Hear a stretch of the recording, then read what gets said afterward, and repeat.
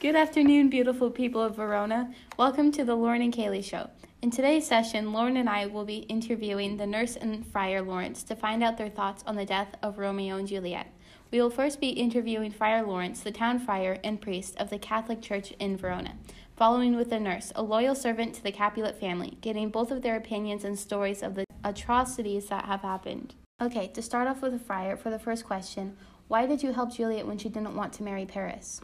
Because I didn't think it was right that she was being forced to marry someone she didn't want to. Also, I already married her to Romeo, and she was very upset that he was gone, so I wanted to help her. Okay, that's interesting. Okay, for the next question, do you feel responsible for the deaths of your friends, Romeo and Juliet? I guess I'm a little bit responsible. I did give Juliet that sleeping potion, but it's not my fault that Romeo didn't get the letter. Okay, so for the next question, why did you run and where did you go? I ran because there were guards coming, and if they saw me there, they would think I was guilty.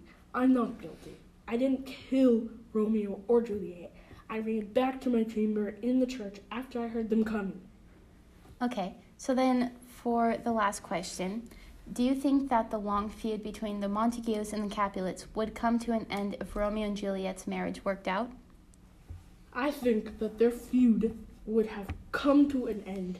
That's why I married them in the first place. Okay, thank you for answering those questions. Oh, we have a caller. Hello?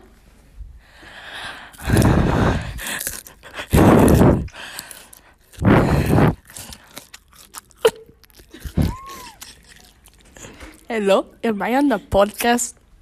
Yes, who is this? Benvolio? Okay, do you need something? Knock, knock. Who's there? Daisy? Daisy who? Daisy me rolling.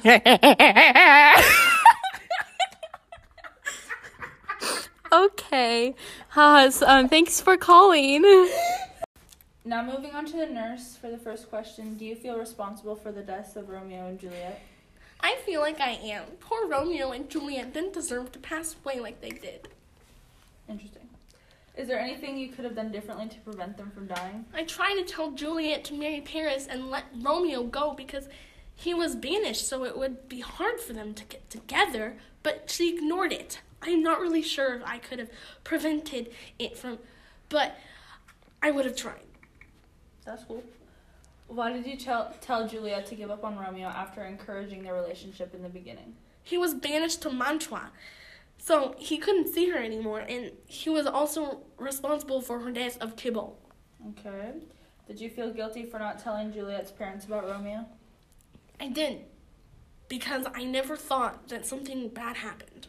Romeo was a good kid, and it seemed that he could take care of Juliet. Thank you for taking your time and answering all these questions. You're welcome. Oh, we have another caller. Hello, who is this? Hello, this is Lady Capulet. I wanted to ask, why are you making a mockery of my daughter's death? This is cruel, trickery. Romeo stole the life of the dearest and only daughter, Juliet. Ugh!